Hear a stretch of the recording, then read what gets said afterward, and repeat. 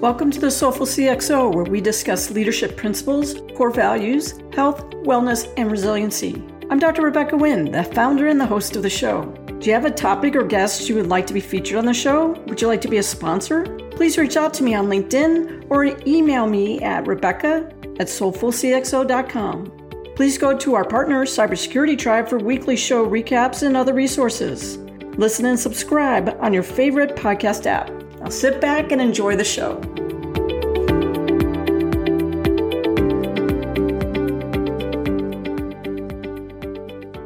Welcome to the Soulful CXO. I'm your host, Dr. Rebecca Wynn, and we are pleased to have with us today Gary Haslett. Gary has well over 25 years in information technology, security, leadership, risk management experience, an exceptional record in success in leading multiple diverse teams in security, risk governance, and supporting organizational goals and objectives.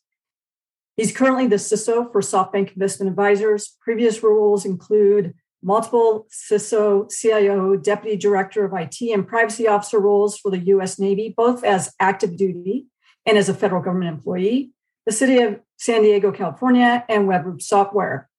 Gary and I both served together in advisory boards in several industries, but he also serves on numerous ones for different companies, such as Proofpoint, Box, Ona, and Cybereason. He has co-authored 5 books under his co-founded label, CISO Reference Guide. And his latest book, if you haven't read it yet, is Develop Your Cybersecurity Career Path, How to Break into Cybersecurity at Any Level. And that was released in July 2021. They're all great books, must read. You can go up to the website and grab them from Amazon, anywhere of your choice.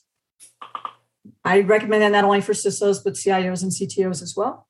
Additionally, you can read numerous other writings, such as CIO Review, CISO Online, LinkedIn, CyberWire, Forbes, Dark Reading, and numerous other places. Gary, my friend, welcome to the show.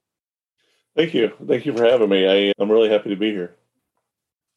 Hey, Gary, for people who don't really know your background, can you lead us through a little bit of your education? I know that you're one of the few people I've met who actually started out the education and doing cybersecurity, and how that led you into the military career.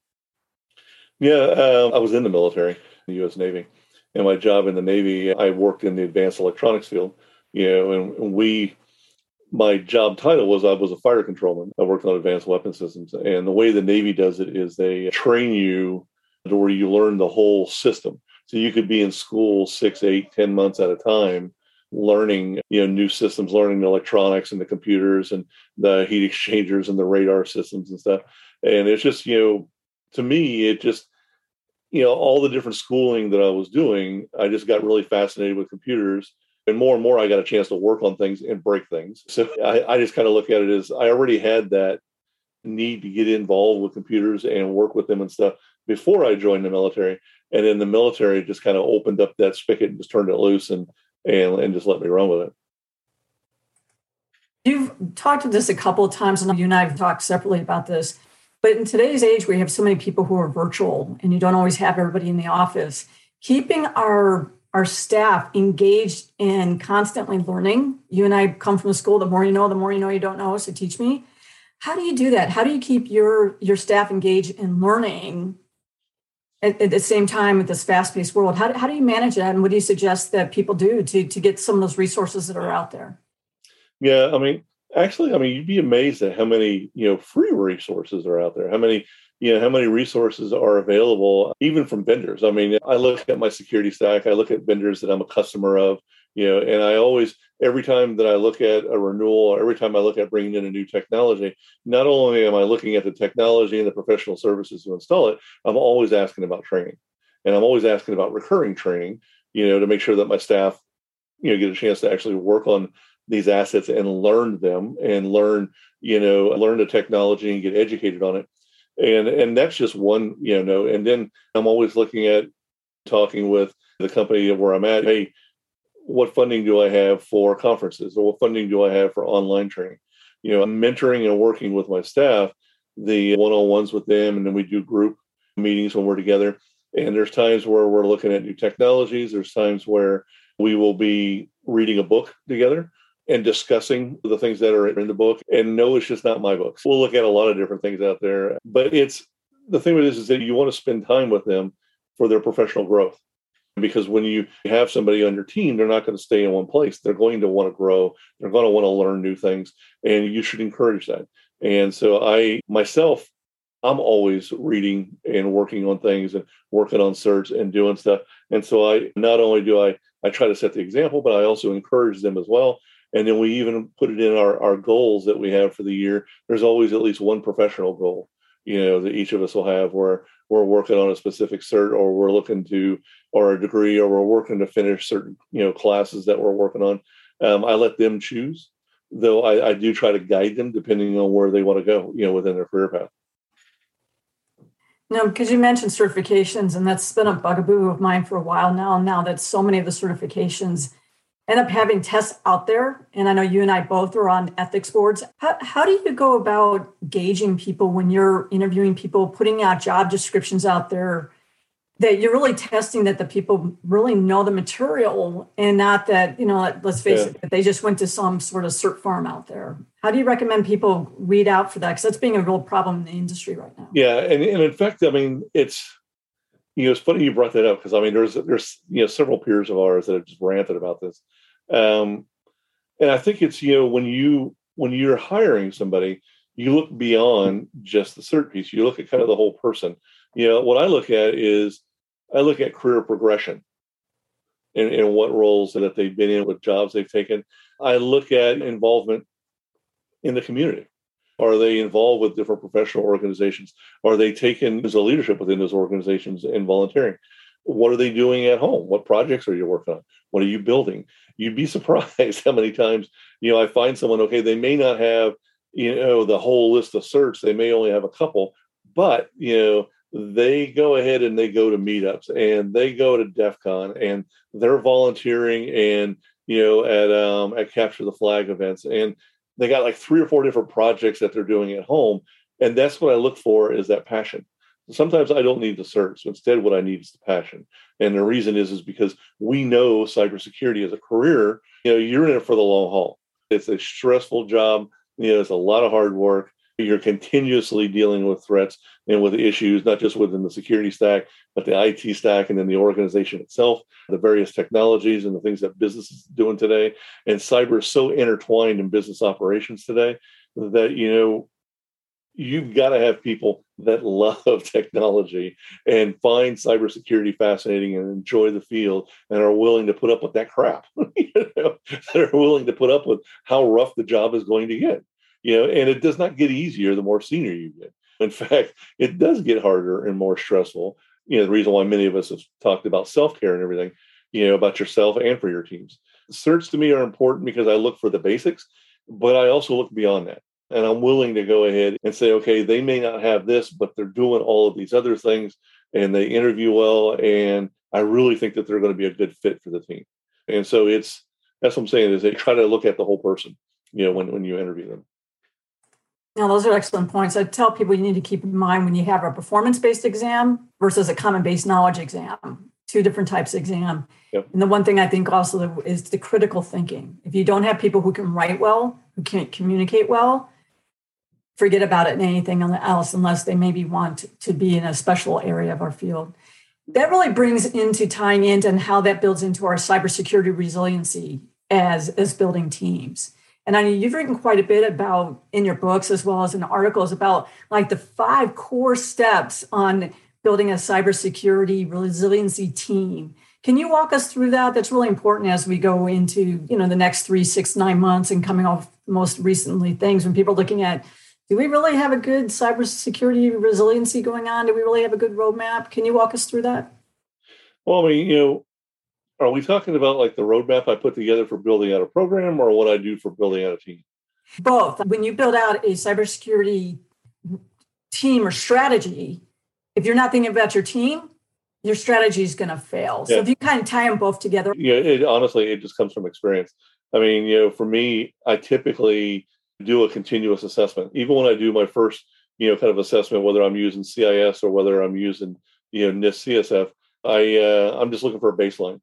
Or I, like to joke about sometimes when I'm talking with boards, I'm just like, how deep is the rabbit hole? But I'm just trying to kind of baseline where we're at, what we're doing well and what we're not doing well. And then from that list, a list of issues, I actually into the other departments. I talk with my peers and I have them help me prioritize, kind of rack and stack it. And I try to align it to the business. And then with that list of issues, now that it's kind of aligned to the business, I then take a look at my teams. I look at what technologies I have in the stack, what current projects I have. I look at the people that I've basically got in my team, what skill sets they bring, not just tech skill sets. I'm also looking at soft skills too. Who can communicate very well and who has issues with that? Who works really well together in a team atmosphere and who kind of likes to work on their own? And then you weigh these different things together, and then looking at your technologies and then looking at now this list of prioritized issues. Some of these may be projects or new technologies that you're going to be bringing in over the next 18 to 24 months, depending on budget and the business. Some of them may require, hey, okay, I'm going to replace our firewalls. We're looking for something more of a larger secure platform. And this new one that we're looking at, I'm going to need someone with experience with that. And currently right now, I don't have anybody, or the fact that we're more of an on-prem organization. And now we're looking to go ahead and go really as much as possible into the cloud. The stack's going to shift, is going to be different. Now all of a sudden you're going to be very focused on IAM and you're going to be very focused on data security. And my staff may be focused on the traditional endpoint security. And all of a sudden, hey, I'm going to need some people that understand 2FA, that understand how we're going to go ahead and handle 300 plus SaaS apps. And I'm going to have to go ahead and assign business owners to them or some way in which we can audit them. The security issues are still there. The threats and risks are still there, but your stacks is going to change. The technologies you use may shift because you're looking at things differently now as you go more on the digital side, you go more cloud. That's going to cause you to have to change your team, either through training. You got to get, people some more training to get ready, for the change that's coming, or, you do a little bit of each. I'm going to go ahead and train some people, and I'm going to bring on one or two senior people that'll go ahead and lead these change projects that we have coming up, and then I'll build a team around them as we move forward. And so it's a matter of doing the continuous assessment, partnering with the departments around you to kind of help level set you and keep you aligned to the business, and then they're aware of what you're doing, so that as you start the third piece, as you start moving towards your projects, that go ahead and deal with your risk, you don't interfere with the business, and then at the same time internally within the team itself, you start looking at who you have hired, what you're going to need, who you're going to go ahead and train, start looking at the skill sets. And the last piece from a technology standpoint is, what are you going to decommission? What are you going to get rid of? Is there a way possibly over this strategic plan you're putting together, can we consolidate?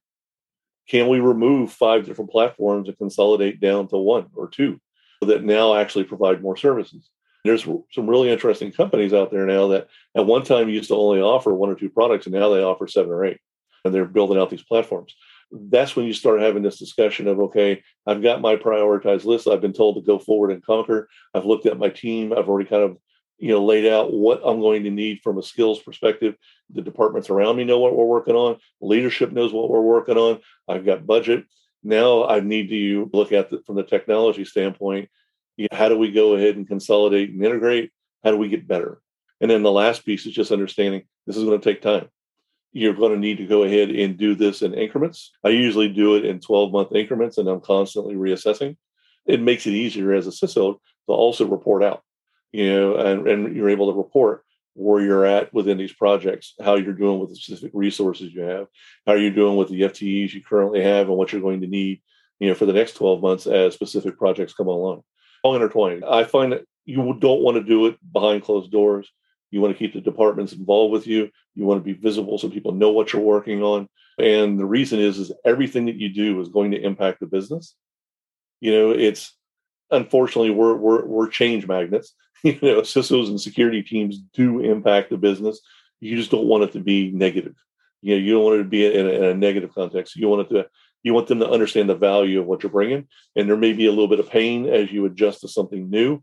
The culture may not like having to do new things, but if you've done your job and they see if things visible and they know your team members and they know what you're working on and you've done brown bag sessions and they can see where you're going, they're willing to give you a benefit of doubt. They're willing to trust you that, hey, this may be painful, but yeah, we're going to do 2FA. This may be painful, but yeah, this new email platform actually does provide us better security. Those kind of steps, you got to get everybody involved, and you got to document, and you got to go ahead and as you're moving forward, you're continually assessing, and you're always reviewing and managing your team to make sure not only do they have the technical resources, but they also have the skill sets and everything that they need to be successful. Today, right now, the CISO in our structure is really in flux. We end up having cloud infrastructure teams who think they should be able to control everything. You have standard infrastructure who think they should control everything. You end up having engineering who thinks they should control. You have product development who thinks they control. And a lot of times when we talk about things that used to be underneath us, they're not underneath us. And so then you're talking about being a business enabler, and you're like, I just got hit out of the blue. Don't even know what you guys are doing because we just approved a budget over here and you guys just did something opposite because you said you're going to implement. How do you navigate that, and have you navigated that successfully? Because that's the real challenge today in today's CISOs. And you're right. I mean, the job that you and I knew like 10, 15 years ago is not it today. It is, I have to admit, it's changed a lot. And I think it's, and it's actually a good thing. I think it's actually a good thing. But the change is just coming extremely fast. And I think a lot of it is that businesses are still kind of kicking around and trying to figure out how to use this role. Because when you really look at it, cybersecurity is just a domain of different types of knowledge. And when you get an executive coming in who has 10 or 15 years of experience within there, they just don't have, experience and training and education in one area. They tend to have a pretty broad breadth of knowledge. And a lot of times organizations aren't really sure how to use an executive with those types of skill sets. And sometimes they tend to use him or her for 3 or 4 different things, and it tends to scatter CISOs as they try to figure out and get their place within the organization as to, okay, this is what I'm actually supposed to be here for. And instead they're like, okay, I'm here for this and also this and also this, and it just kind of grows. To go ahead and kind of control a lot of that, again, I honestly think that, being involved with the other departments, having them in, myself, the way I've done it in the past is I've gone ahead and I've had peers involved with everything that I'm working on. I'm briefing them. I do my monthly security committee briefing where I'll have people from other departments sitting in, so they're aware of what we're dealing with and what threats we're blocking and what projects we're working on. Getting them involved even in the initial phase when I'm doing assessments, and I'm having them go through and not just look at it from a security lens, but a business lens, so that I can prioritize what issues I need to work on. They've got buy-in, so they kind of own a little bit of the security program just because they're involved with my team. But another thing I also look at, there are some things, and you just have to face it as a CISO, there are some things that may be better in other departments. When I was at Webroot, I constantly worked back and forth with the VP of Dev, and then we had roughly about 8 different development teams. And I finally decided, okay, I can't have a security AppSec team and have them go ahead and periodically just potshot the dev team. So instead, the security team actually is part of dev, and the leader of that team just reports back to me, and it's easier to do it that way. Now I've got insight. I know what they're working on, but that team is embedded with them, works with them, does the stand-ups, does the sprints, does their scrum calls, and periodically I may every once in a while sit in just so I see what they're doing. But I don't need to control that team. That team can run, the leader of that team can, her and I can do one-on-ones and go ahead and chat and see where they're at, what they need, and then periodically that team will sync up with the rest of the security teams to do like larger security training. But you got to be okay that sometimes you got to be okay with satellite teams, be okay to go ahead and embed security. My thing is I'm not worried about managing and controlling the people. I'm worried about managing the risk across the whole business. And if that's what I need to do, that's fine. I'm more than happy to go ahead and partner with dev or partner with production or whoever I need to. And if we want to bake security in, and when we go and we take a look at it, it's a lot easier to have the team with them than it is with me. From a skill set perspective, I can grab a couple of the dev people that want to learn security, that are actually very knowledgeable, and add 1 or 2 FTEs with that, spin that up. We can get a quick security team running very fast, and I can start managing those risks, and I can go ahead and just stand back and let that run and start dealing with that risk. So that's what I look at it, is that you don't need to control it all. There are specific things in operations and stuff like that you're going to need to manage. It just basically fall within your area. But there's going to be things where you got to be comfortable with, where other departments will have to manage, and you just partner with them. Earlier when we were speaking, you talked about balance, and I agree with that myself. People know that I work out and I play trombone. What do you do to keep your balance? I read. Everything from science fiction to computers to politics and ethics. It's just a wide range of stuff. I write. I Lego Star Wars. I've got Legos all over my office in here. I spend a lot of time with my family. I like being outdoors, and I actually raise roses. I have about 13 different varieties in our flower beds. I like spending a lot of time outdoors working with that. Also, I love Volkswagen bugs. I really like working with my hands. It's just things like that where I can go out and I can work and I can be doing things and I can let my mind wander, and just kind of relax. And I find a lot of times, whether I'm out for a walk or whether I'm, doing yard work and working, in the flower beds or something, that's when I come up with ideas for things to write on. It's like my mind kind of just splits and the rest of me kind of relaxes. And then the machine over here is running. It's like, oh yeah, we could do this and that. And I start it's amazing how many times I get really interesting ideas out on a walk or just sitting there with a wrench in my hand working on something. And I'm like, hey, what about this? Yeah, that's a lot of what I do. And I encourage that with my staff. They need to have things outside of security. They can be involved in the community and you're going to a lot of the professional orgs and you're mentoring and working with people and stuff, but you still need to have things that are outside of security. Because I think the cybersecurity is one of the few career fields that will eat you alive, if you let it. If you let the stress and everything go ahead and get to you. You've got to be able to turn it off and have a life. No, those are always great points. And I think that we have to remind ourselves to have balance and to have a variety of balance, not just one outlet. Walking around the block and only walking around the block is not enough an outlet. You got to have a couple little things. So Gary, if people want to get a hold of you for conferences or speaking opportunities or want to partner with you in some aspect, what's the best way to go ahead and get a hold of you? Typically, people just reach out on LinkedIn to go ahead and get a hold of me. Usually they get a hold of me or they get a hold of one of our peers, somebody that we know, and they go, hey, so-and-so wants to chat with you real quick. My co-authors that I've written several of my books with, Bill Bonney and Matt Stanford, we have the CISO desk reference guide page up on LinkedIn where all of our books are at and stuff like that. So sometimes people will reach there or they just reach out directly on LinkedIn. That's great. Gary, really appreciate your time. You are a soulful CXO. Thank you very much.